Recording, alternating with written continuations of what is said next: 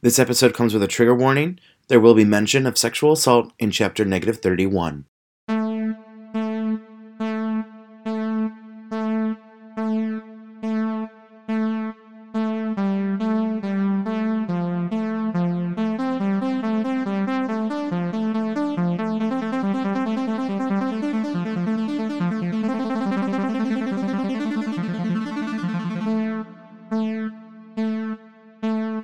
This is episode 8 of the audiobook/podcast project called Unconscious Subconscious, voiced, written, and produced by me, Matt Rebar. Chapter -30, He's Black, 1. I grabbed Shelley's hand and tried my best to appear normal, even though she had just confessed that the land we were on was her plantation. This was perhaps a large part of why the South was seen as such a bad location in Gignosco, and why some of the warnings as recently as Jalaya had been strong in regards to this area.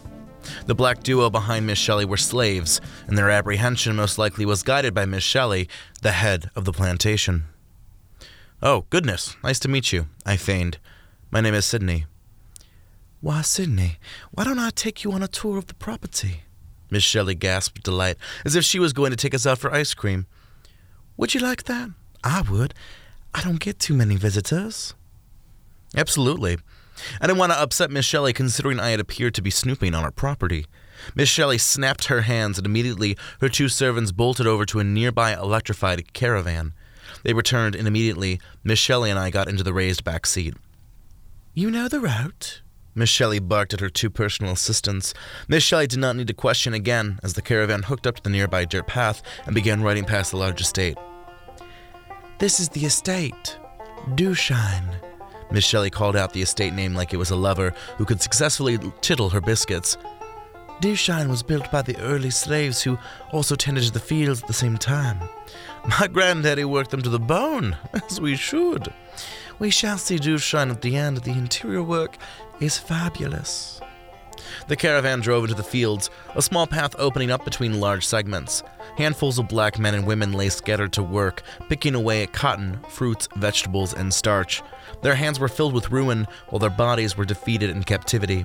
These humans had become animals, and not due to their own choice.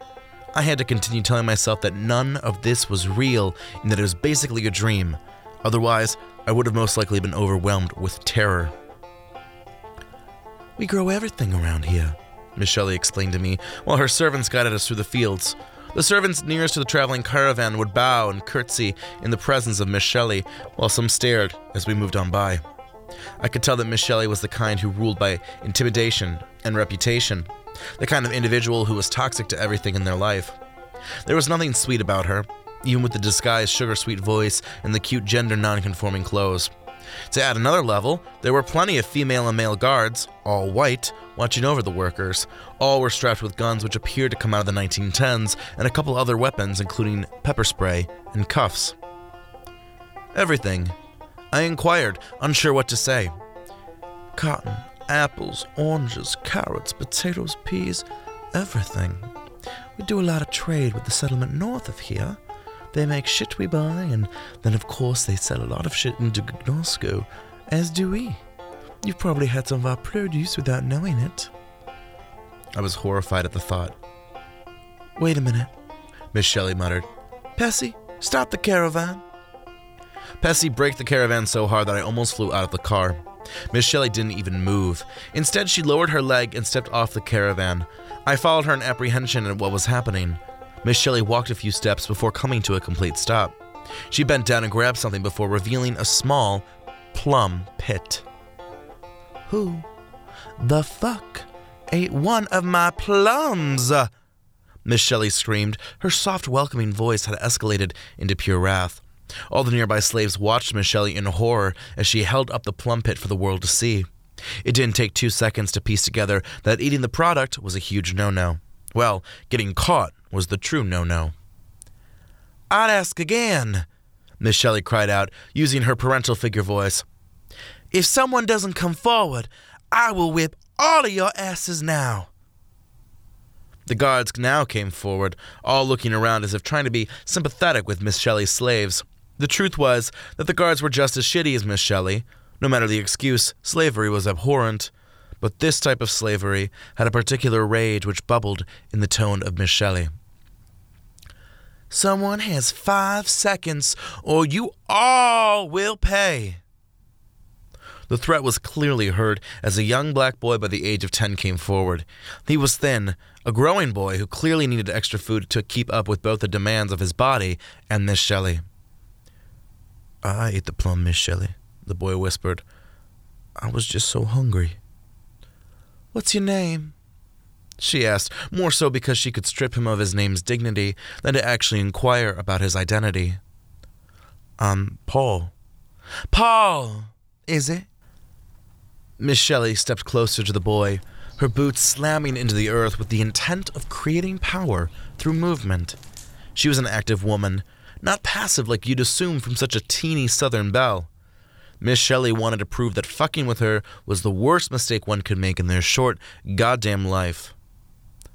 "How long have you been working in my farms, child?" "All my life." "All your goddamn life?" "Yes, ma'am."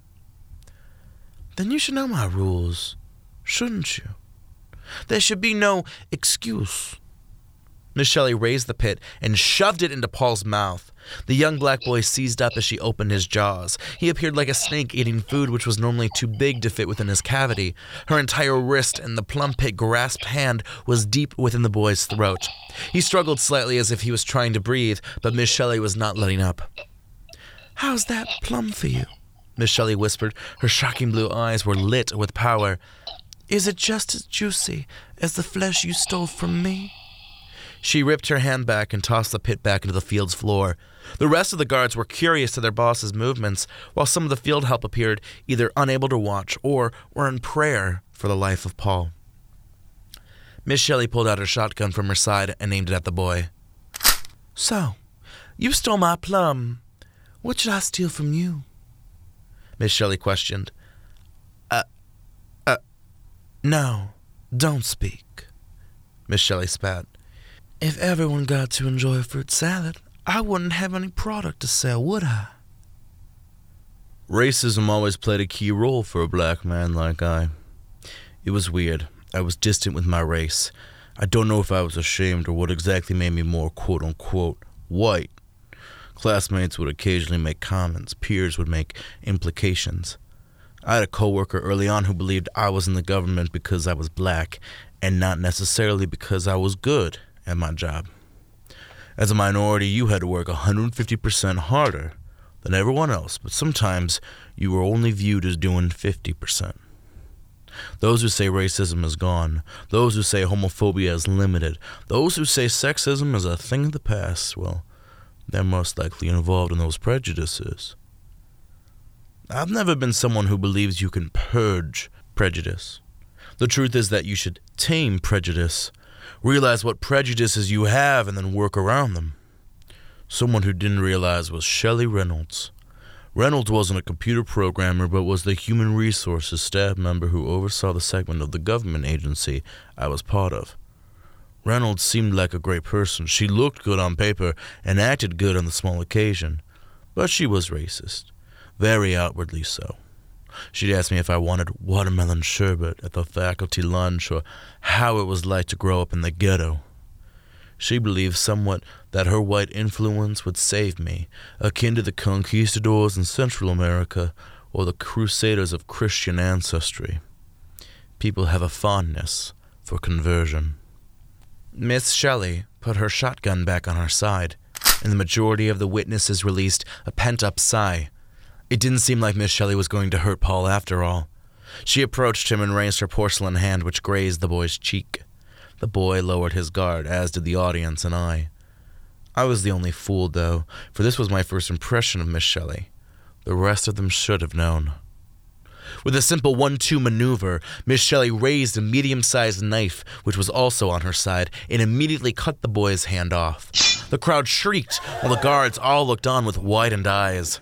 I couldn't tell if this was a common occurrence or rare. Even if this happened once a day, I felt as though my reaction would have been the same. "I want this." Miss Shelley shrugged as she held Paul's hand. She stared directly into Paul the entire time. The boy collapsed, blood covering the field around him. The blood-fed crops shook slightly from the wind and the ruckus. "Let that be a lesson," Miss Shelley snarled.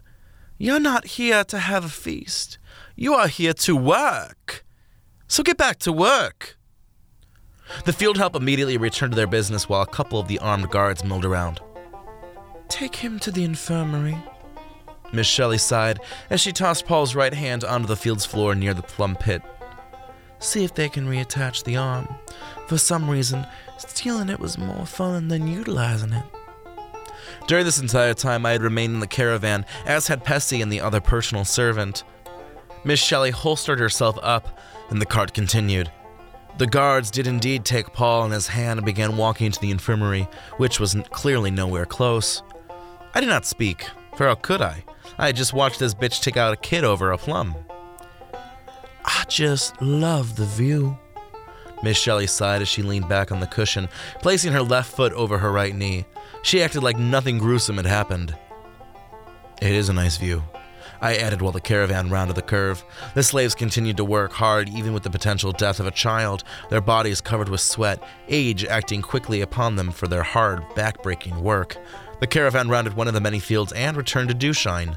The land went on for such a long time. In the distance, I could see slave quarters, and, as Miss Shelley explained, the vast amount of fields under her plantation.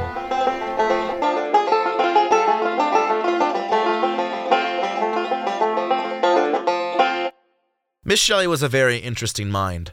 Normally, I could witness a human who might not be the most sensitive, especially if they grew up without diversity in their environment. Humans are naturally prejudicial, so it makes sense that some people do more than merely harbor their prejudice. Those who work on their prejudices are more acceptable to those who succumb to them. Acts of discrimination are terrible, and the people behind them are fucked up. But Miss Shelley wasn't a casual racist or the occasional lynch mob attendee. She was a woman who thought blacks were nothing more than her utilized tools. She saw them as property, so beneath her that they deserved nothing better than to work without benefit. She had ripped off a boy's hand for eating a plum. You didn't do that to a boy you considered human. The caravan arrived back at Dewshine, and we all cleared out. Pessy and the other assistant followed Miss Shelley, although one of the guards approached Miss Shelley, trying his best to appear professional. "They couldn't save the child," the one guard explained to Miss Shelley. "He's dead." "It is what it is. Perhaps through death the others will take the message strongly." Miss Shelley opened the front door to Dewshine and turned to me. "You are planning to stay the night, right? Pessy can show you to the guest room you can utilize." "That sounds great," I nodded and turned to Pessy. "Thank you very much." "Don't thank her," Miss Shelley told me in a scolding manner. "This is her job. It's to be expected." Miss Shelley told me she'd call me for dinner in a few, but to take the time to rest up. Pessy walked with me through Dewshine, which was a beautiful estate, but the beauty came with an ugliness that could not be defined or connected to something tangible. I could feel the slaves who worked this building. I could feel the power and control, the shed blood. It made the chandelier's crystals look like daggers. The painted portraits of Miss Shelley's family looked like the descriptors of devils. I was feeling sick, so thankfully we arrived at the guest room. "So is this a thing?" I questioned, looking at Pessy. Pessy immediately closed the door to the room, leaving us just alone within the guest room. I took a closer look at Pessy. She was perhaps 20 or so, although she felt older. The amount of pain, pressure, and fatigue had transformed her, like everyone within Miss Shelley's grip. Her hair was kept wrapped up in a bonnet, which continued to aid the impression of 1860s and 1920s Americana. "Yes, this exists," Pessy nodded. "You mustn't have heard the stories of this place. I apologize that this is overwhelming, but there are bigger stories that lay around here." "How does this exist?" "There is no international police here in Gignosco.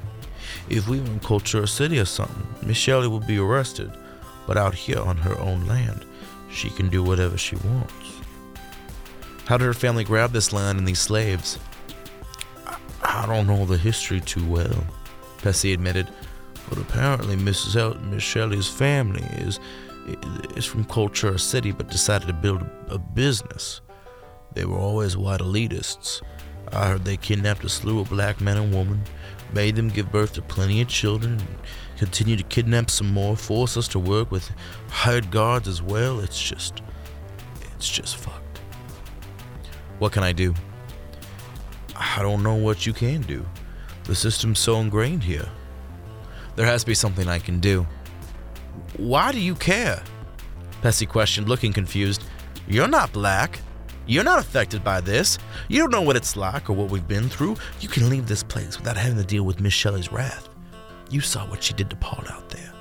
What do you think she'll do to you if she hears your plan to let her slaves free?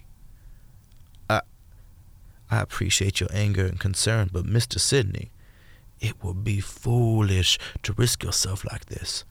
You cannot take her down, no matter how disgusted you are with her. Pesci opened the door. Please let me know if you need anything, sir. Pesci closed the door behind her. 2 hours later, I was seated for dinner with Miss Shelley and a few of her family members. I was still disgusted with Miss Shelley's plantation and the existence of Dushine.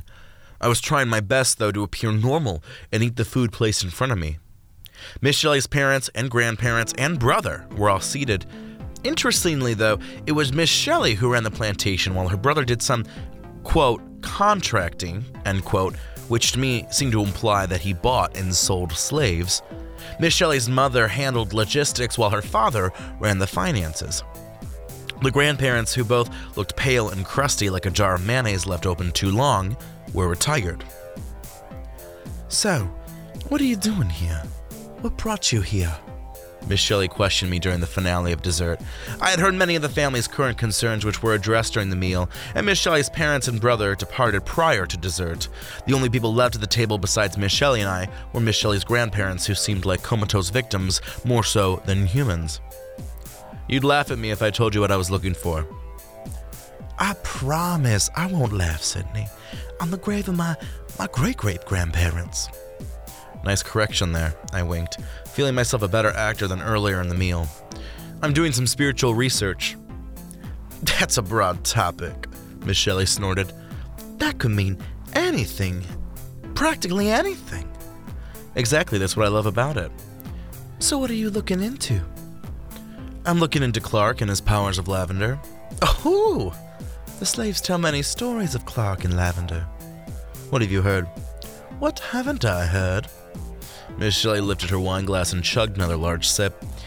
The slaves tell stories of how Clark has come to them and how he promises paradise for the slaves. They say he views me as a scourge and is trying to get rid of me and my family. They say that Clark is black too, just like them. It's all audacious, especially the claim that Clark is black. Goodness. What's next? Clark wants to have sex with a man? Miss Shelley laughed at the idea of the leader of Gignosco being black. I didn't have the heart or the balls to tell her that Clark would be black if I were to meet him. What do they say about lavender? They don't call it lavender on these fields, boy. Miss Shelley shook her head. The slaves whisper about the code. Apparently what lavender truly is nothing more than a formulaic system. The code is a more appropriate term. Do you believe in the code, or do you believe in lavender? I think they both reference the same thing. I suppose to me, I've always said and associated it with lavender. I guess it's the slaves who call it the code. Might be easier for them, linguistics-wise. If Clark exists, where do you think he would physically be? No idea. Miss Shelley shrugged. If I ran Gignosco, I'd personally be in Cultura City. Clark isn't there. You know this? Clark is supposedly in the south, somewhere down here in the Inner Realm. How can you be so sure? I'm not, it's just that's the only information I have, so I'm going with it. In the south, Miss Shelley sighed. You know what they say about the south. I do. Miss Shelley chuckled as if she had been caught. She didn't consider herself guilty, no. She believed in systematic slavery, but she enjoyed it regardless of how it might appear. You don't like what I do. You don't like what my family has done. I can't say that I do. You northerners deny yourself a bit. Miss Shelley shrugged and grabbed more wine, leaving a lipstick imprint on the glass. The difference isn't inherently a bad thing. Down here, we're more our true selves. Up there, you hide your true self for the generalized other. Is that a bad thing? I asked as the devil's advocate.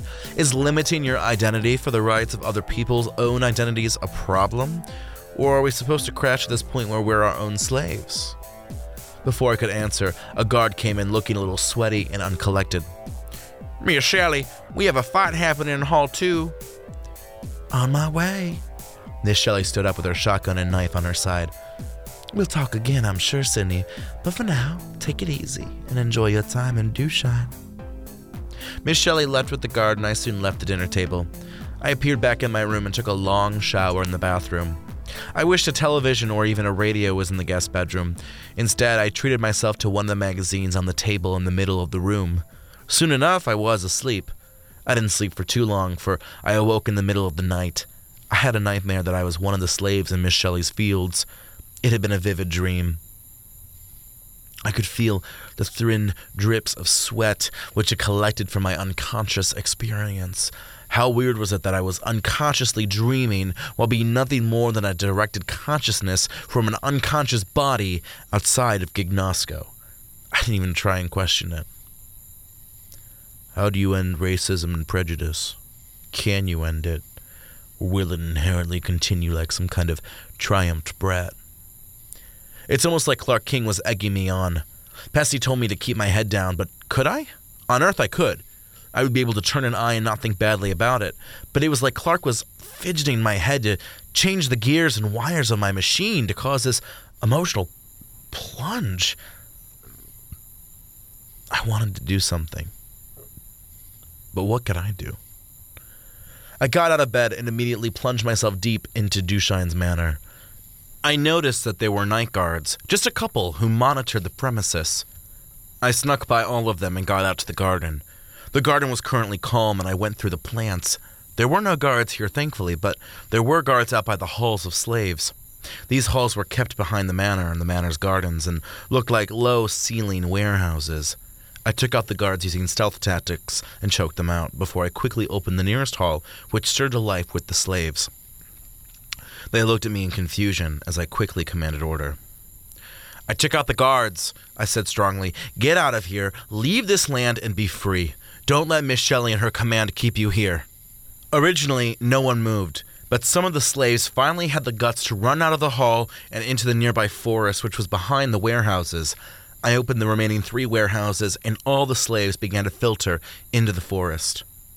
Why are you guys going into the forest? I asked the one man who looked eager to escape. Forest will give us cover. Then we can leave this goddamn rock in Gignosco. He shook my hand before running after the rest of the enslaved people. After everyone had cleared out, I decided to head back into Dewshine and go back to bed. I was thriving with the rushes of adrenaline and of the thwart of evil. But the feelings were soon over as I entered a small clearing in the garden. The clearing had a couple benches and tables made out of stone and a large sundial. Waiting there for me, as if she had known all along, was Miss Shelley. Her shotgun was on her side, and a sword was in her hand. I thought I would just want to shoot you, but I think I want something more slow and satisfying. Miss Shelley's southern sweet charm had evolved into an enraged business owner. I pulled out Helena Price's sword and looked ahead to Miss Shelley with a sneer. How did you know? You don't think my guards immediately could sense that 1,000 slaves just abandoned my property? Miss Shelley snarled. You took some of them out. That was cute. But that didn't mean that you took out all the guards. I awoke and immediately readied myself. I thought like you and realized you'd come back into my house and act like you weren't involved. It was a perfect plan you had, at least until I intervened. Miss Shelley stepped forward and we engaged into a sword fight. Miss Shelley was decent, although I wasn't sure if that came from skill or rage. The swords cut across into each other, and I danced carefully so that I didn't end up dead by her blade. Where are your guards? I can handle you, Miss Shelley snorted.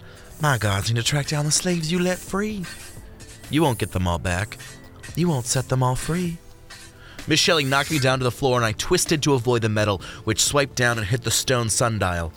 I twisted to hit her, and she also dodged that, although my blade managed to cut into her blouse and knocked off a few buttons. Miss Shelley's giant globes popped out and she scoffed as she continued the fight. Her blade came close to taking out my hand, but I pulled my wrist back like a baseball player at bat. She scoffed and leapt forward, the blade in thrust position. I turned slightly as her blade missed my kidney and I slammed my blade down upon her wrist and hilt. Miss Shelley gasped and dropped the blade, and with a large kick, her blade flew through the air and landed on the other side of the large garden opening. I knew she was going to grab her shotgun, so I immediately opened my bag and pulled out my own, while placing my sword away. With both guns pointed at one another, we once again mimicked a standstill. "I thought you were a powerful motherfucker like me," Miss Shelley barked to me, gun still raised while I held up my own. "I knew you didn't like what I did, but I thought you'd leave it alone. You could have just left it alone and you would have lived." "Sorry, but that's not me." "You're putting a cramp into my operation, but you are far from destroying it." Miss Shelley chuckled, the shotgun aimed at me. "Did you think freeing 1,000 slaves would end me? Especially with a few more thousand far on the other side of my property. It's cute, really, Sydney. You thought you were saving the day, but if anything, you were a sloppy bitch. I should have kicked you off my property when I originally came across you." "Do you hate me, Sydney? Do you hate me for my slaves? Cousin Gignosco, I'm far from being the worst human." "You can't look at me and say you're a good human." "Who cares about these blacks, Sydney? I know. I don't know why you care. You're a white man, the best type of man. But instead, you're just as black as my slaves. The only difference is that you acted up, so you need a consequence." Before Miss Shelley could continue her rants, a large vase slammed into her head. Miss Shelley tumbled like a sack of potatoes onto the garden sundial. I looked to Miss Shelley's attacker to find a pajamaed Pessy, who was breathing heavily. "Get out of here. The guards are coming," Pessy whispered in a mannerism which raised goosebumps on my skin. This was no doubt her thank you, as I turned to run deeper into the large garden estate. I could hear the vase break fully as Pessy left the scene she had aided, but I couldn't think about Pessy because I could see 10 guards ahead. They were armed and had flashlights as well. Utilizing the garden space I knew, I could sneak up on most of the guards. I took out one from behind the daisies, utilized a sharp stone fountain to bash another guard's face in, hid in the bush to take down a third, smashed a man's head open with a garden gnome, took out a guard by using a sharp branch in my left hand to choke him. The 6th guard had found the 2nd guard, aka Fountain Bashed Head, and I used the same fountain to take him down. I finally pulled out my gun and took out the last 4 with bullets. I arrived back at the slave halls and decided to enter the forest in flight from Miss Shelley and her guards.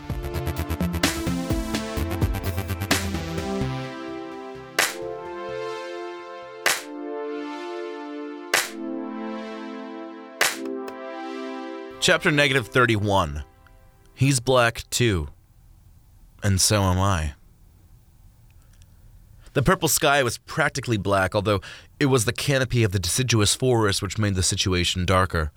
I could see both slaves and guards running in a hurry to escape and in a hurry to collect the slaves. I couldn't tell where the edges of the rock were, but I wanted to get away as far as possible. On my route to go further into the forest, I came upon a couple guards which required me to take them down. I didn't want to keep killing the guards, but I had to value my life above all else, as well as the freedom of Miss Shelley's slaves. Finally, it seemed like I had traveled so deep that neither guards nor slaves were in the area. I continued moving, slowly this time, as I allowed my body to come down from full-on flight mode. I came across a path, but decided to stay off the path, although I used the path to keep moving forward. As the night slowly became dawn, I was witness to a small gathering of guards, all belonging to Miss Shelley. "We've only been able to capture 100 back or so," the one guard muttered. "Miss Shelley ain't gonna be happy." "The bitch shouldn't have let these random stranger on the property," the second guard explained. "He was gonna be a liability somewhere in the system." "He was a northerner. They have big hearts, they do," the third scoffed. "But Miss Shelley, who knows what she's gonna do?" the first mentioned again, clearly scared of her. "I haven't seen her this angry in a long time." "I thought she was gonna kill Sydney, or whatever the white man's name is," the third asked. "She was, but then she got knocked out by one of the garden vases," a fourth sighed. "She doesn't know who knocked her out. She guesses it was one of the slaves who escaped." As if summoned with magic, Miss Shelley and her caravan appeared on the dirt road. Pessy and the second assistant, whose name I never found out, were driving, while Miss Shelley looked absolutely cooked in the back seat. "How are we looking?" Miss Shelley asked. "Have we found Sidney?" "No, we have not," the second guard explained. "He's been quite elusive. We may believe he has fled the rock altogether." "Maybe he went south to the other compounds," another guard shrugged. "Well, if he went to free the rest of my slaves, he'll have another thing coming," Miss Shelley cheered with evil pleasure. "I have a plethora of guards waiting for someone to show up and try something. Fuck, I want him to try something." "How are we on the slaves?" "We're at 10% recapture." "That's too low," Miss Shelley barked. "Keep looking, men." "We will, ma'am," the first guard nodded with vigor. "Pessy, let's drive up ahead to the town," Miss Shelley commanded, clearly still a bitch to her slaves. "Yes, ma'am." Pessy nodded as the caravan continued moving, the whole while I was only 20 feet away. The 4 guards walked, thankfully, to the west of the path, while I was on the east side of the path. I continued moving forward for a long while until I arrived outside a shack. The shack was small and wooden, built in a small clearing and connected to the main path by a small thin path.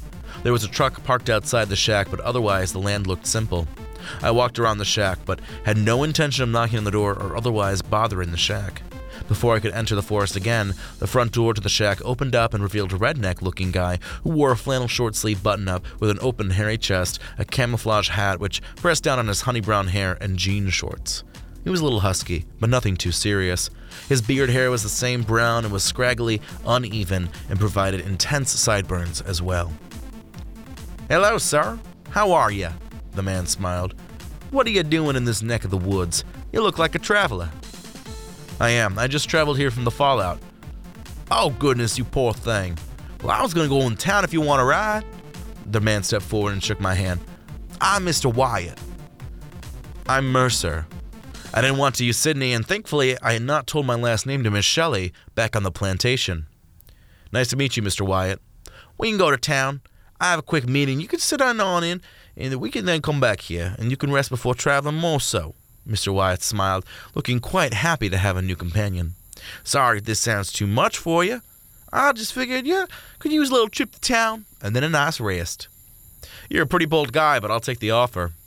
I didn't want to outright refuse, especially because that would look suspicious.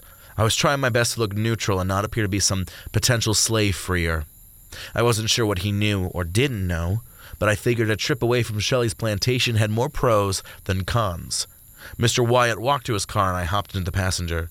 The car circled the shack before taking the small side path. "So where you from, bud?" Mr. Wyatt asked. "I'm from Dahlia Village." Another lie which slid like warm butter off toast. "Oh, very nice," Mr. Wyatt nodded. "I haven't been there, but I heard of it." "It's a good place." "So what brings you down south?" "Doing a nice vacation kind of trip." I lied, looking over at Mr. Wyatt as he hooked onto the main road. "It's been exhilarating so far." "That's great. Well, let me tell you a bit about these parts then." Mr. Wyatt's voice was sultry and sweet like pork with an apple or orange-flavored chicken. He was, like Miss Shelley and his gang, filled with the southern twang and spirit. I felt like I could be driving somewhere in the deep south of America. "A lot of the men and women around here live in the forest clearings. It's very peaceful and simple. But there's a small town in the middle of the forest. That's where we're heading." Indeed, the forest broke apart a little bit to show a small hick town. There was a city hall, a police department, a fire station, a library, and what looked to be a meeting hall. A grocery, a hardware store, and a few other necessary buildings were snuggled between the main parts of town. Otherwise, the place was quite simple in structure. Mr. Wyatt parked his truck next to some of the other cars in front of the meeting hall. We both jumped out, and across the way I saw a small town sign which said, "White Town." I immediately grew apprehensive about this location and about Mr. Wyatt. This seemed to be a continuation of Miss Shelley's plantation. "Come on inside with me," Mr. Wyatt smiled. "Unless, do you need supplies?" "I think I'm good," I shrugged. "I'll just tag along to your meeting." "Suit yourself." Mr. Wyatt and I walked into the meeting hall, which was just one room with a large circle of seats. Refreshments and treats sat on the back table. The whole setup looked like an Alcoholics Anonymous meeting. Mr. Wyatt and I sat down and enjoyed the small chit-chat that happened around the room. "Rumor has it that a good 1,000 or so of Mrs. Shelley's slaves escaped," one of the members muttered to the others. I froze, wondering if I would be caught. "Oh shit, how did they get out?" Mr. Wyatt asked the group, and the rest of the group responded accordingly. She hasn't told us yet. We're still waiting to hear the word. She's still trying to track him down. Fuck, if I see a charcoal bitch, I'll shoot them on the spot for her. These blacks think they deserve freedom when they deserve to be shot. God, I wish I had money to have slaves. I'd work their ass into the ground. I'd probably not trust any of the black asses. Fuck those swarmy animals. I could feel the room spin a little bit, but thankfully I caught myself. In reality, they were using harsher words than black. Once again, I'd have to play an actor. Unlike the conversation I shared with Miss Shelley, there would be no sympathy among this group. Mr. Wyatt had been very nice, but he was nice because I was a white man. What would have happened if Clark King had walked up onto his shack? Before the group could continue making racist remarks, one man stood up to begin the meeting. Well, I think we're ready to start our weekly KKK meeting, the man said, looking around the room at his brethren with a smile. Internally, I was far from smiling.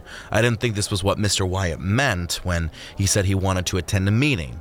This seemed far from the casual term, in a twisted way that made it more like a sentence to prison. I looked to find that the vast majority of the participants were male, and clearly all were white. Some of them had shaved heads and Aryan pro-Nazi stylization about them. There were tattoos, missing teeth, stained white shirts, piles of fat, terrible facial hair, and apparent laziness among them. Mr. Wyatt was one of the better-appearing men in the group. I wondered if the entire entity of Whitetown was in this large gathering space.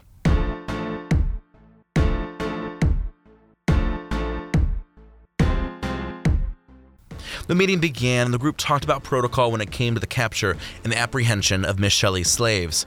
On no ground were to any of the KKK members kill Miss Shelley's men because they were Miss Shelley's property. Even though Miss Shelley lived in Dewshine and hadn't been in communication with Whitetown behind the reason of her escaped slaves, Miss Shelley seemed to be a low-key demigoddess of the community. She was perhaps the true leader of this dual-shard piece of rock. Her financial gains and her stature made her formidable. None of the others had anywhere near the regality or power of Miss Shelley. Better to respect such power than to go against it.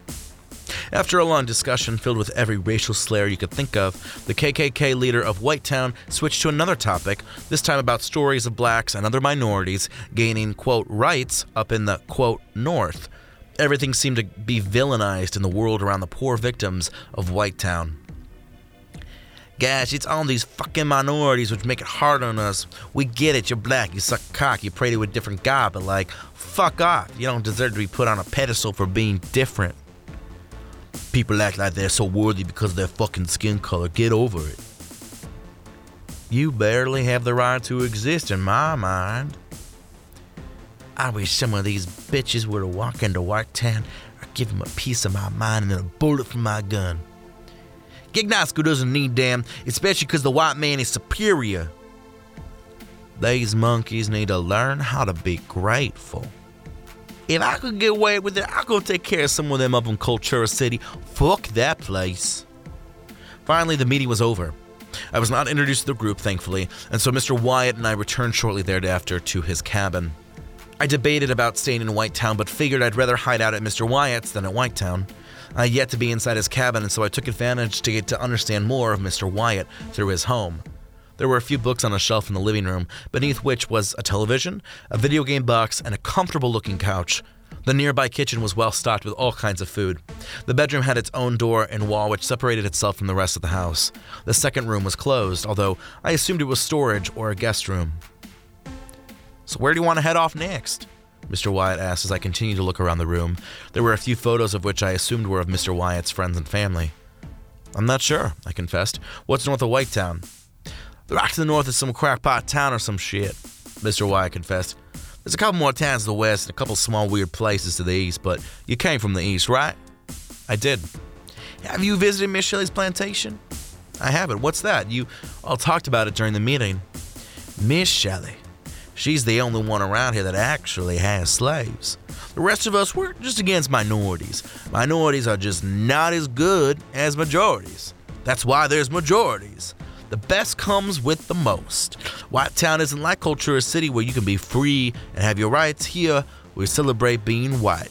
We live by it. I see, I nodded. Are you too poor to have a slave? Not poor per se. I'm not rich, but I'm not poor.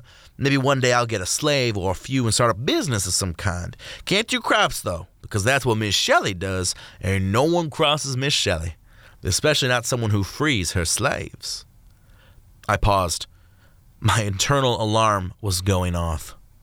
Before I could turn and defend myself, Mr. Wyatt knocked me down. My shoulder hit his table before he tackled me to the floor. On the floor, I tried scrambling, but Mr. Wyatt took advantage.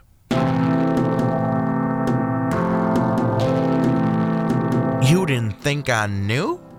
Mr. Wyatt grinned as he grabbed me in a chokehold. I tried struggling, but I could feel my energy and life force fading fast. I thought you were a mere traveler? The KKK group didn't know shit. I just agree with some of the common themes. I was listening to some of the guards talk about a white guy who freed the slaves. The second I saw your ragamuffin ass, I knew you were the one to free Miss Shelley's slaves. And eventually, I'll turn you back to her. But first, I think I want to personally torture you for freeing those black animals. I could not respond nor escape the grip of Mr. Wyatt, and so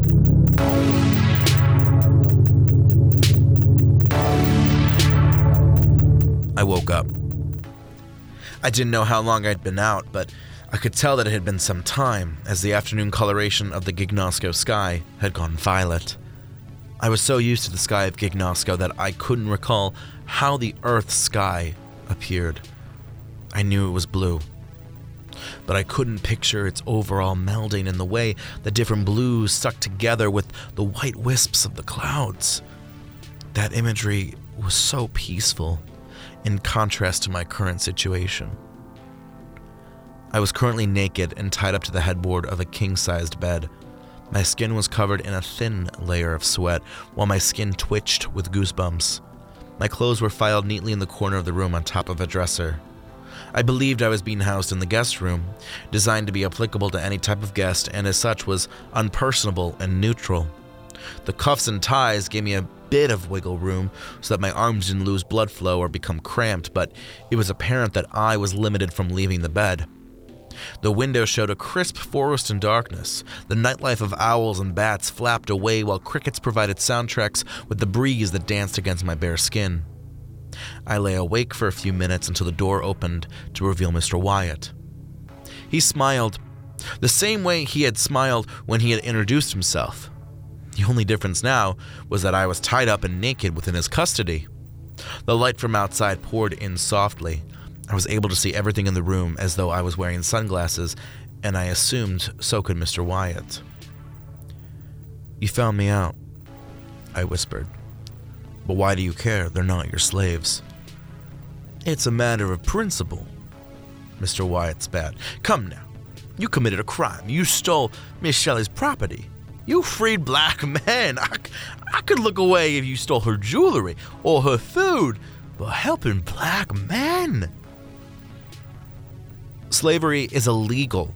Not here. Mr. Wyatt smiled with a little twitch of his index finger. The people of White Town, founded by Miss Shelley's guards and workers, make the rules. Slavery is legal. Crimes committed against black people are legal. Had you freed white men from a black man, we wouldn't be here. In fact, I'd host a party in your honor. But there is no honor in you. You're a traitor of your own race, and for that, well, I'll be your punishment. Mr. Wyatt held up a small object which looked like a sex toy. I was initially confused because I did realize I was naked on a mattress. I quickly became horrified as Mr. Wyatt immediately grabbed my right thigh. What the fuck are you doing? I cried. Get the fuck off me! I'm not a torturer, but hell, I'm pretty good at figuring out torture. This was not sexual nor romantic, but devised for punishment. He did this for what seemed to be forever. Mr. Wyatt finally finished, and I could still feel the pain digging into me like rats into rotten flesh. Seeing you in pain like this, it gets me going more than anything else. Mr. Wyatt still flashed the same goddamn smile that made me want to punch his teeth in. You're white, but in some ways, you're black.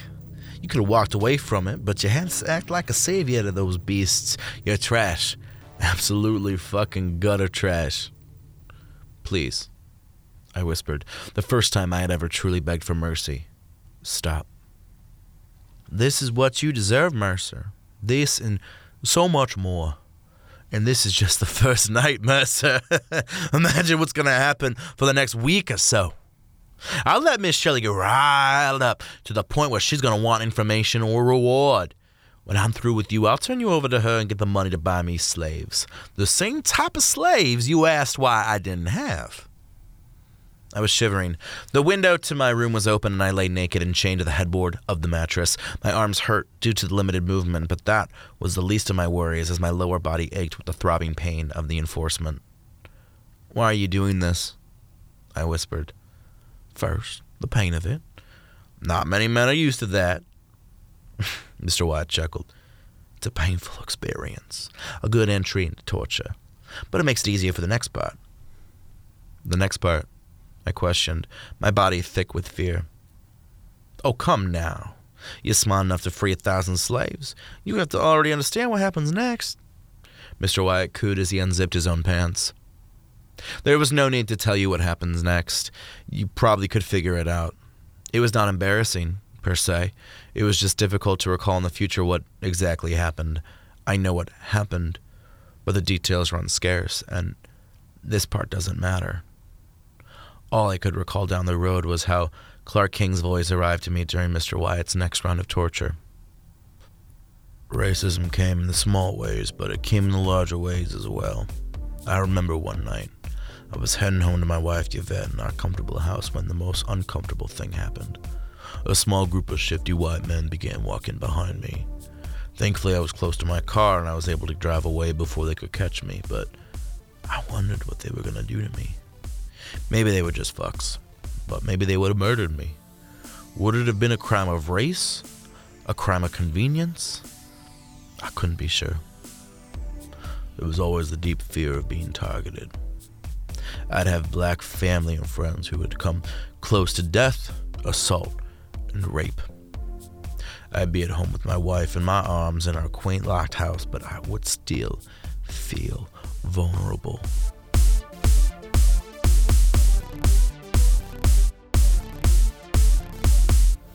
The next week and a half went by like hell.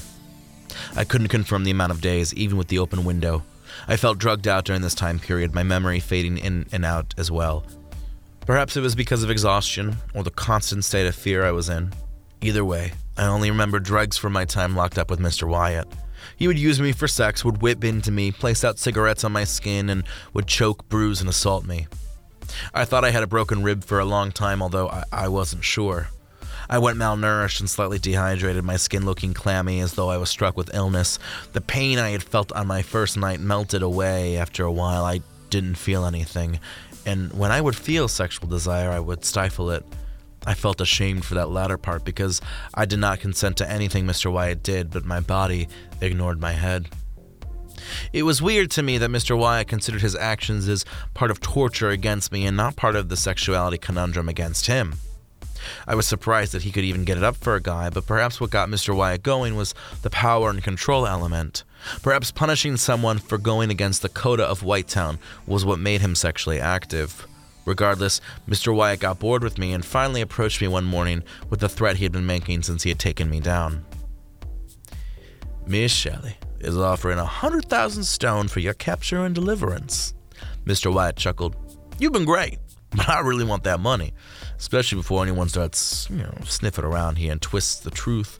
I'd never help the aid of a man like you, but you know that.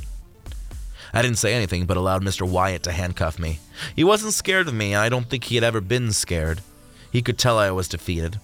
He could see it in my movements, in the way my body draped, sprawled on the mattress.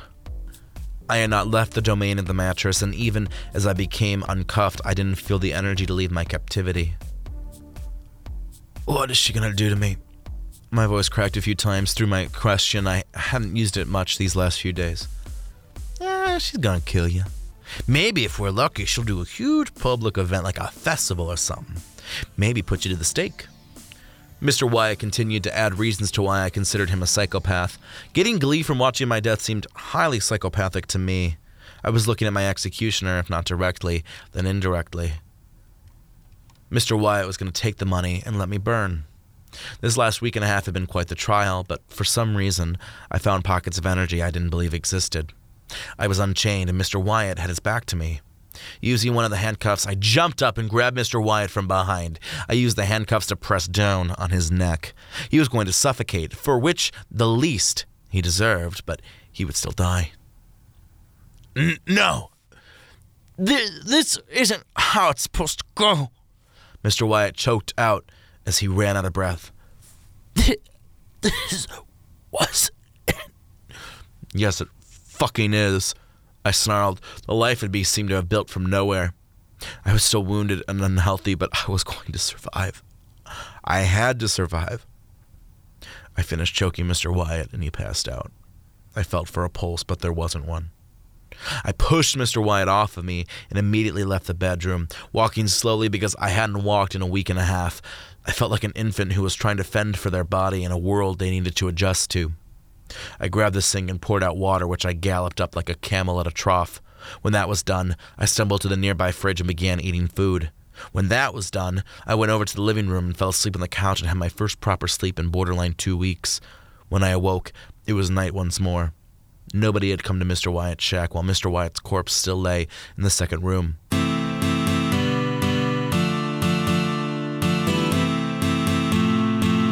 I put my clothes back on and found that my traveling bag had been thankfully untouched. My gun, map, and emergency escape button, whatever the fuck the agency scientists wanted to call it, was still there. For the first time in a while, I remembered that back on Earth, the agency was watching my experience. They had no doubt seen the last week and a half of torture. Fuck. That experience with Mr. Wyatt wasn't going to be a secret to hide. I turned upwards as if looking to a camera. I'll be okay, I muttered. I'm getting out of here. Once again, I had escaped death within Gignosco. But now I was not the same man. How could I be from that experience? How could I expect myself to go unbothered by what had happened in Mr. Wyatt's Caucasian-only shack? I looked over at him, anger bubbling up from my body. He had made me so vulnerable and so weak, all because I had helped free slaves. Fuck him, fuck Miss Shelley, and fuck this whole little segment of hell. It was time to get off this racist rock.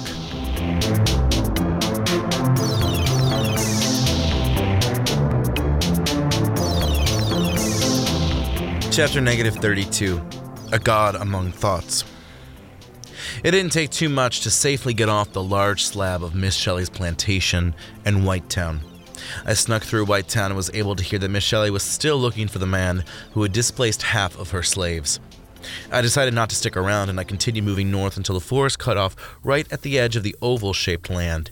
I could see a lot of land to the west of where it was at. I saw a little village, which Mr. Wyatt had hinted at, a large arched sideways suburbia, which seemed to be another village. There were 2 slabs of rock, one which contained an ancient Greek building, and the other contained a contemporary designed establishment. Past those 2, in the southeast of here, were crumbling ruins held in hiatus, while south of all of these contained one of the larger settlements. The large land down there appeared red like blood with billowing navy and blue clouds. War appeared to be going on in that district, and I knew that while I may have to enter that land, I still didn't want to. There were many courses of action here. While most of my journey through Gignosco seemed to be linear, this was one of the opportunities where I could choose my own adventure. No doubt, unless I found Clark, I would probably be visiting a majority of these spots. Maybe Clark was in the Middle Realm. There were parts of the Inner Realm I had not visited, and there were parts of the Inner Realm which were so vast, such as Cultura City and the Awakening Jungle, or peculiar, like the Lavender Plant in the Three Wise Monkeys Rock or the destroyed area of the Fallout. But I had land somewhere to explore, and so I headed northwest to the small village settlement. I was not up to my full speed yet. I was still dealing with the injuries I had obtained during my imprisonment and torture by the hands of the now killed Mr. Wyatt. I moved in silence, with no companion and no desire to talk. I missed the goody-two-shoes attitude of Rodney, the steely presence of Helena Price. James Du Bois and Jerome Barkley had also been welcomed companions, both who died because of me and my stupid goals. I didn't blame myself, but all these amazing people had been defeated for a cause they barely knew. They didn't get to know the truth. They were blinded by my vagueness, my slight dishonesty. But to know the truth, it would drive them mad. Thankfully, the rock hosting both Miss Shelley's plantation and Whitetown was behind me. I was close to this new village now. I had easily twisted to the proper angle and was close. Behind me, I could see plenty of the canopy of forest which surrounded Whitetown before in the far distance becoming Miss Shelley's fields. This upcoming village was built around a large statue which was made out of white stone. Around the village and covering the rock was a thick green grass which sparkled like water. I landed on the edge of the rock and moved forward to the village. Children ran with glee in what seemed to be tag. I was grateful to see children of all ethnicities. It made me feel like Whitetown and Mr. Wyatt were in a whole different world. The children eyed me with curiosity, all of them dressed in purple robes. None of them approached me, and so I came into town. There was a person at the edge of town who seemed to watch the front of the town and the kids. "Oh, hello, guest." The man smiled, also dressed in a purple robe. He had a goatee and thick black hair, while his naturally happy demeanor washed over me with ease. "Welcome to the Avidya settlement. From where are you from?" "I'm from Dahlia Village." "Oh my, you've come a long way," the man gasped. "Well, welcome. I am one of the town's gatekeepers, Gatekeeper Lindsay." "I'm Sidney Mercer." We shook hands and Gatekeeper Lindsay began to walk with me into town. I noticed that Gatekeeper Lindsay had a gun on his hip, as well as a flashlight and cuffs. I suppose being a gatekeeper also implied he was a cop. "Tell me about Avidya," I asked. "Oh, we have been here for such a long time." Gatekeeper Lindsay sighed. "All thanks to God." "Who is God?" "Well, he's right here." Gatekeeper Lindsay chuckled, pointing to the statue. The statue, which I had seen from a distance away, was grand. It was the biggest thing within the entire settlement and stood probably 30 feet high. Like the citizens of Avidya, who moved with grace, God wore a robe which covered his body tightly. To the citizens of Avidya, they saw God as God. But I looked at the makeup of God and could only see Clark King in his 30s, perhaps. I could recognize his build and facial looks, even within the white stone he was concocted out of. "Is this statue a symbol, or is that actually God?" "That is God." Gatekeeper Lindsay smiled, as if he had introduced me to a casual dish of buffalo dip and not implied that the Avidya settlement worshipped a statue. "How is that a god?" "Not that, but God." Gatekeeper Lindsay chuckled. "Goodness, Sidney, we are welcome to non-believers, but please be proper when you speak of God." "How do you know that God is a god?" "Because God is." "That doesn't sound convincing."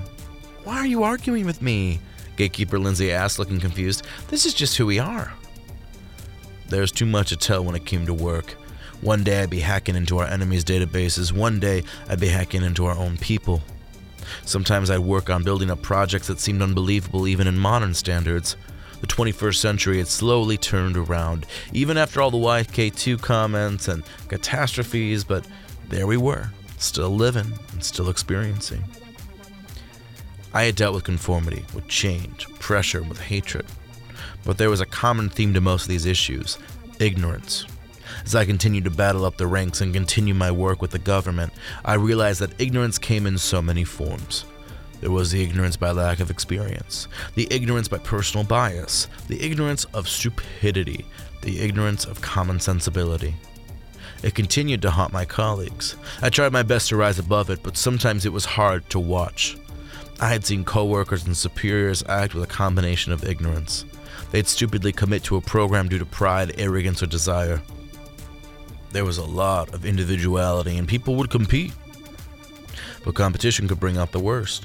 Some got fired for trying to be the best only because, in an effort to beat their colleagues, they had let the rival team win. In the federal government, and I assume in most businesses, everyone is supposed to be the MVP. But sometimes when you showboat, you actually slam your boat into an iceberg into the process. This is a statue, it's not a real being. Just because you think that way doesn't mean I have to. Gatekeeper Lindsay snarled, looking really inflamed.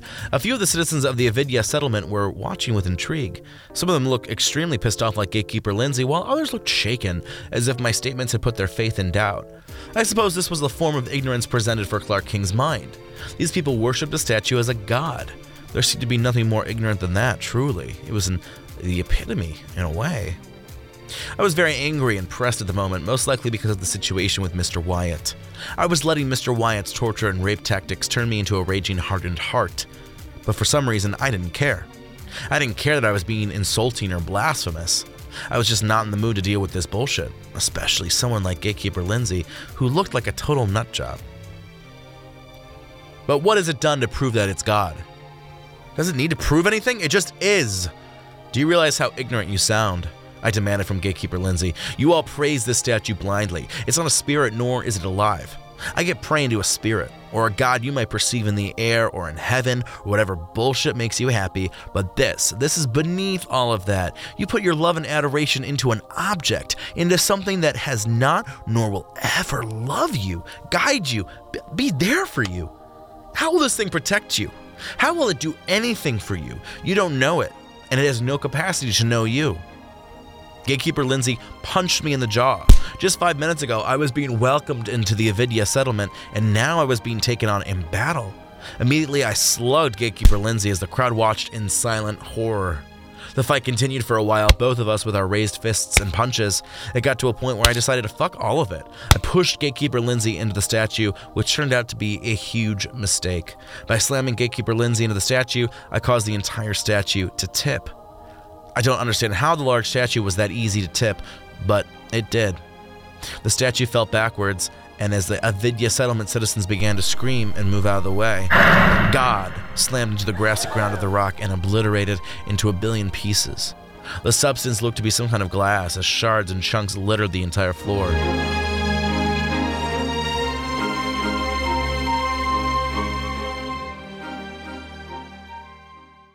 Immediately, the entire settlement began screaming as Gatekeeper Lindsay turned to me as though I had destroyed the world. You destroyed God! Gatekeeper Lindsay snarled. You destroyed the one thing we had, the one thing which protected us. It made us happy. It was a fucking statue, I snarled. Gatekeeper Lindsay pulled out his gun, but immediately I bolted into the crowd. The entire purple-robed community was in hectics. Most of the citizens were crying, some sitting or laying on the grass. A few had passed out and gone unconscious, while others were speechless and still, like they had witnessed a ghost. I could not imagine their feelings or otherwise thoughts. They had believed in God their entire existence, both personally and in their society. With one cheap fight, the statue had come tumbling down. The worst kind of ignorance is the ignorance that doesn't try to be better. It's the ignorance which is blissfully happy at being ignorance, the kind that doesn't evolve but stays stationary. It reminded me of my opinions regarding prejudice, regarding conformity. I watched it at work within my coworkers. It made me so glad to just go home to a loving wife. Had I been single or friendless, I think I would have gone mad, just as mad as the ignorant who allow their ignorance to be blinding. There is nothing more dangerous than a man who has passion but is blinded from executing it properly. None of the citizens stopped me, because perhaps they weren't sure I had tumbled down God, or perhaps they were scared. If I could easily destroy their God, then I could no doubt destroy them as well. After slowly departing the village, I began running across more open green. There were kids in the field as well, although they all stared in silence at where the statue of God used to be. I didn't stop to talk, but I could hear them amongst each other. Where is God? Did God leave us? When will God be back? No, God can't be dead. I could smell the therapy sessions for these children, even as I sped past them and climbed. I could see the arched suburbia and figured that would be my next stop. I didn't have too much time to stop and choose my next place. I needed to get out of town. But before I could jump off the edge of the cliff, there came a crackling pop, and I could feel a bullet tear through my arm.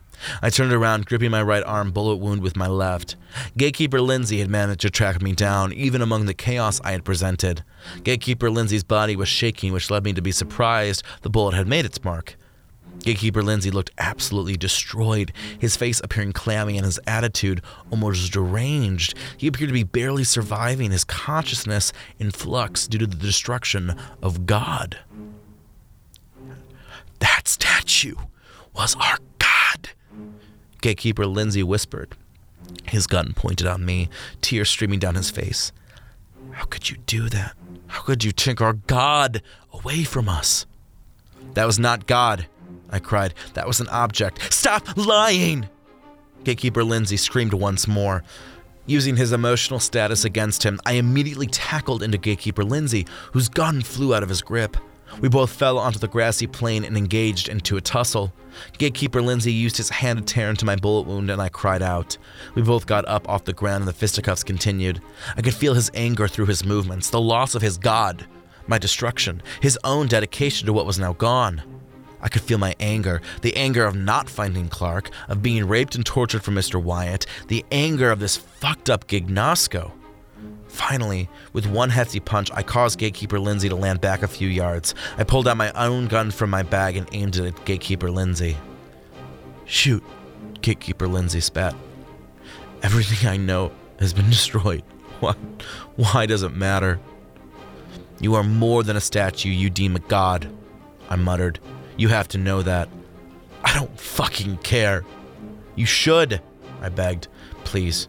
Don't see this as the end of your world. See this as a beginning." "I said to shoot!" "I'm not gonna shoot you." Without another word, Gatekeeper Lindsay rolled over to grab his own gun. I wasn't sure what was going to happen, but before I could react, Gatekeeper Lindsay committed suicide right in front of me.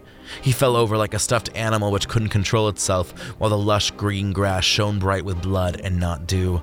From the distance, I could hear shrill screams of children who had witnessed Gatekeeper Lindsay's own killing. The smoking gun embedded within the white-knuckle clutch of a broken man. A man I had broken. Or perhaps Gatekeeper Lindsay had allowed himself to become broken by being reliant on his image of God. No matter what, Clark was definitely not here among the Avidia settlement. I ran out the side of the rock and immediately headed to the nearby Arch Twisted, some kind of suburbia. I could feel my heart beat steadily and I tried to control it. I used part of my t-shirt to tie up the wound, the same t-shirt that had managed to survive since the beginning when I awoke in the Neon Forest. Well, this new t-shirt that I had thought of, it didn't matter. The t-shirt had seen better days, and after a small eternity of a slow walk, I arrived on the edge of suburbia, right in a small park nearby plenty of homes. The homes were a bit small, as if I was suddenly a large giant. Before I could question this rock and its meaning, I fell over, still clutching a bloody arm wound. My eyes were flickering with blinks like a strobe light, and I was able to see figures who seemed to be coming towards me in the distance. I hoped, prayed even, that these people were not going to injure me or hold me captive. My thoughts ceased. I closed my eyes and soon faded away.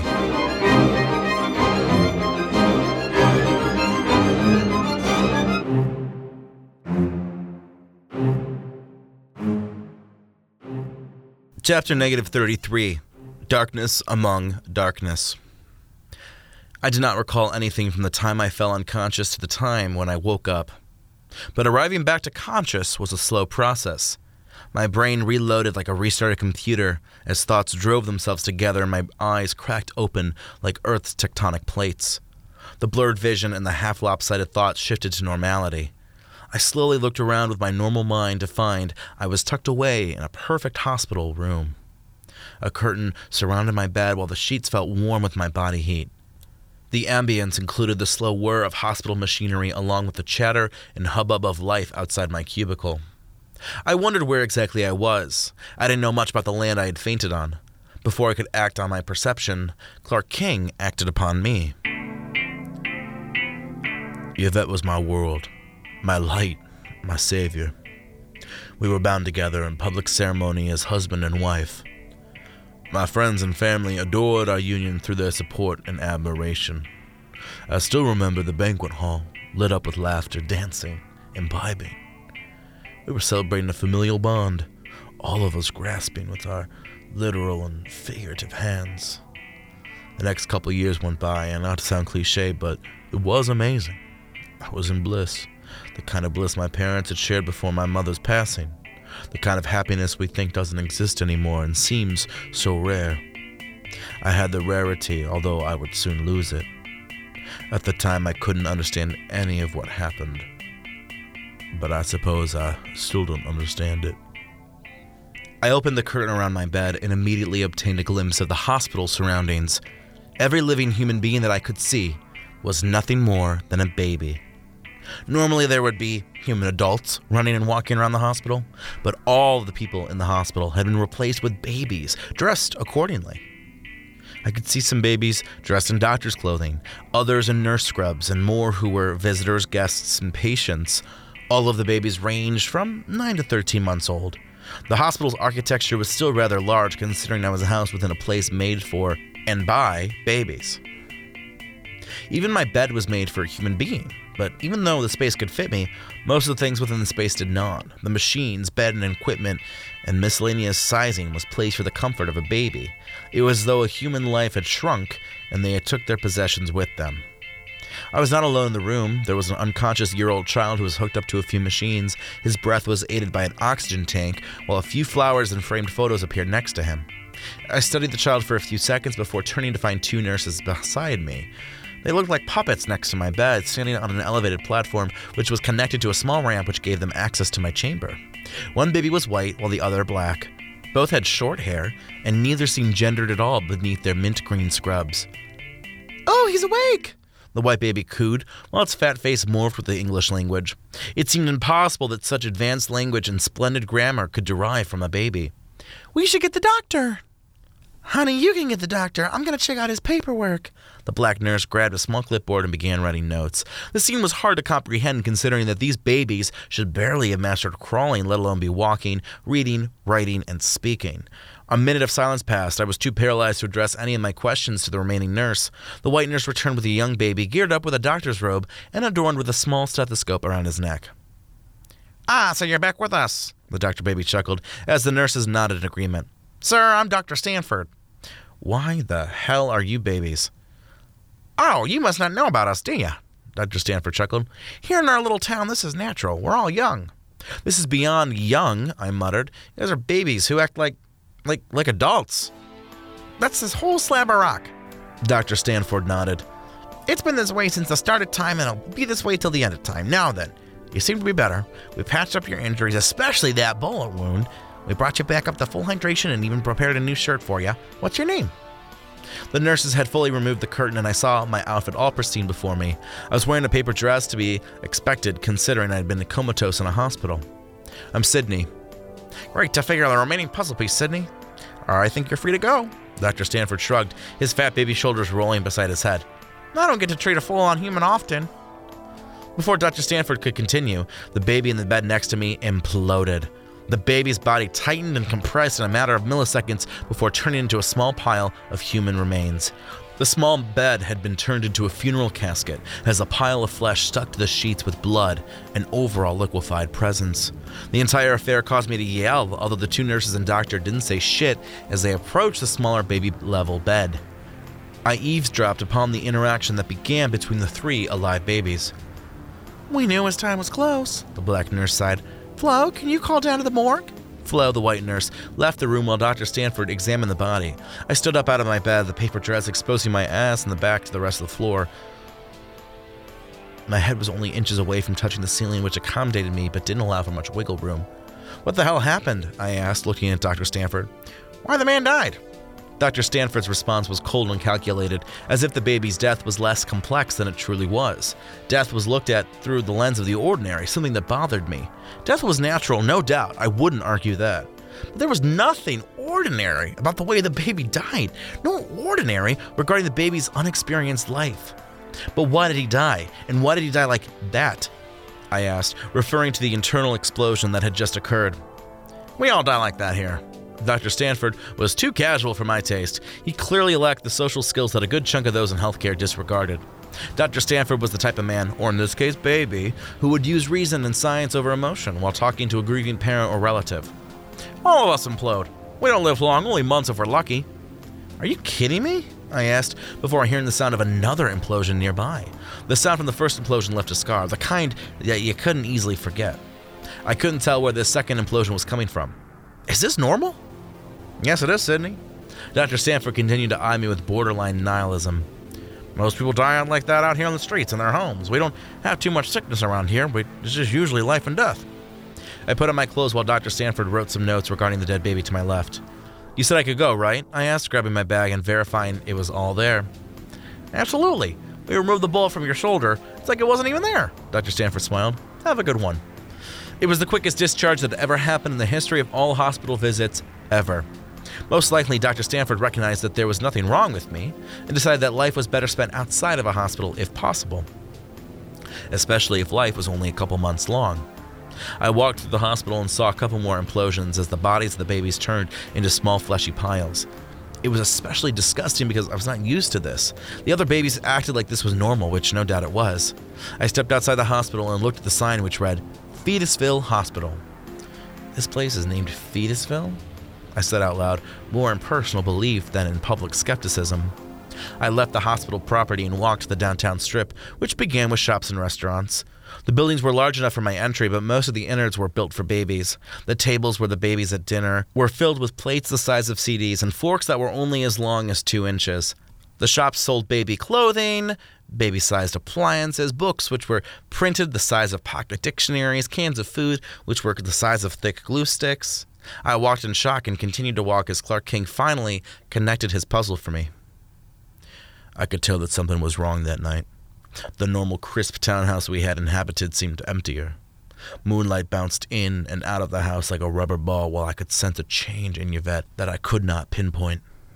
She was like a dog who had done something wrong and I, the owner, could not communicate directly to discern the wrongdoing. I asked her, and she refused to speak. But I suppose she was haunted, so haunted that she woke me up at 4 a.m. to confess that she had had an abortion. I was in absolute distraught. She had made this decision without me, most likely because she knew I would refuse it. I'd always wanted a child of my own, just like most humans do, but she had ripped that possibility away from me. I tried to get over it. I wanted to believe this wasn't as bad as it sounded. I hoped that it wasn't as gruesome as I imagined. I went to work. I did everything normal, but nothing felt normal. I saw children and wondered how they had survived their parents' own inevitable madness. I saw my child. Had he or she lived and not been killed by Yvette? And I think deep down I wanted to admit I could not get over her action. But it took a while to get to that point. Many dinners of silence, many forced conversations which trailed off into nothingness. Many separate nights on couches and beds apart. We further drifted apart. I wanted nothing to do with her. I think she realized and accepted that fact. We were never going to recover, were we? Fetusville made sense. It was a summation of the thoughts and feelings Clark King had experienced after finding out his wife had an abortion. This place looked so cheery, with infant babies dressed and acting like adults, but it was truly a visual design for pain. I couldn't imagine being Clark King and having to walk through Fetusville. This was quite an accurate depiction of what life was like for him upon finding out Yvette had killed his child. Every child, every baby, every teenager reminds me of the kid I would have had. It stings like ice-cold needles designed for acupuncture but implemented for pain. My child was not taken by the will of a higher power or by some stranger. My child did not live outside the womb, nor were they taken by some unknown force. My child was taken by the love of my life.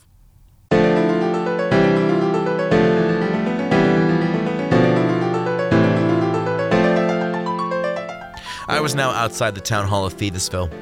I looked back at all the shops and buildings, each decadent and drawn with cute perfection, albeit of a child. I saw a couple infants implode, which I suppose was a regularity around here that I would never get accustomed to. I turned my head and entered town hall. Oh, why, hello! The receptionist giggled, revealing a couple baby teeth and a lot of gum. Welcome to Fetusville. Have you been enjoying your stay? I guess, I shrugged. Can I see the mayor or president? Let me ring him. The receptionist picked up the phone and went to work, trying to reach the boss while I looked around the lobby. A few citizens and city employees moved around with no purpose. Everyone appeared lethargic in the casual way where you could get away with slow movements and a calm tongue. I felt the opposite way about their vibe.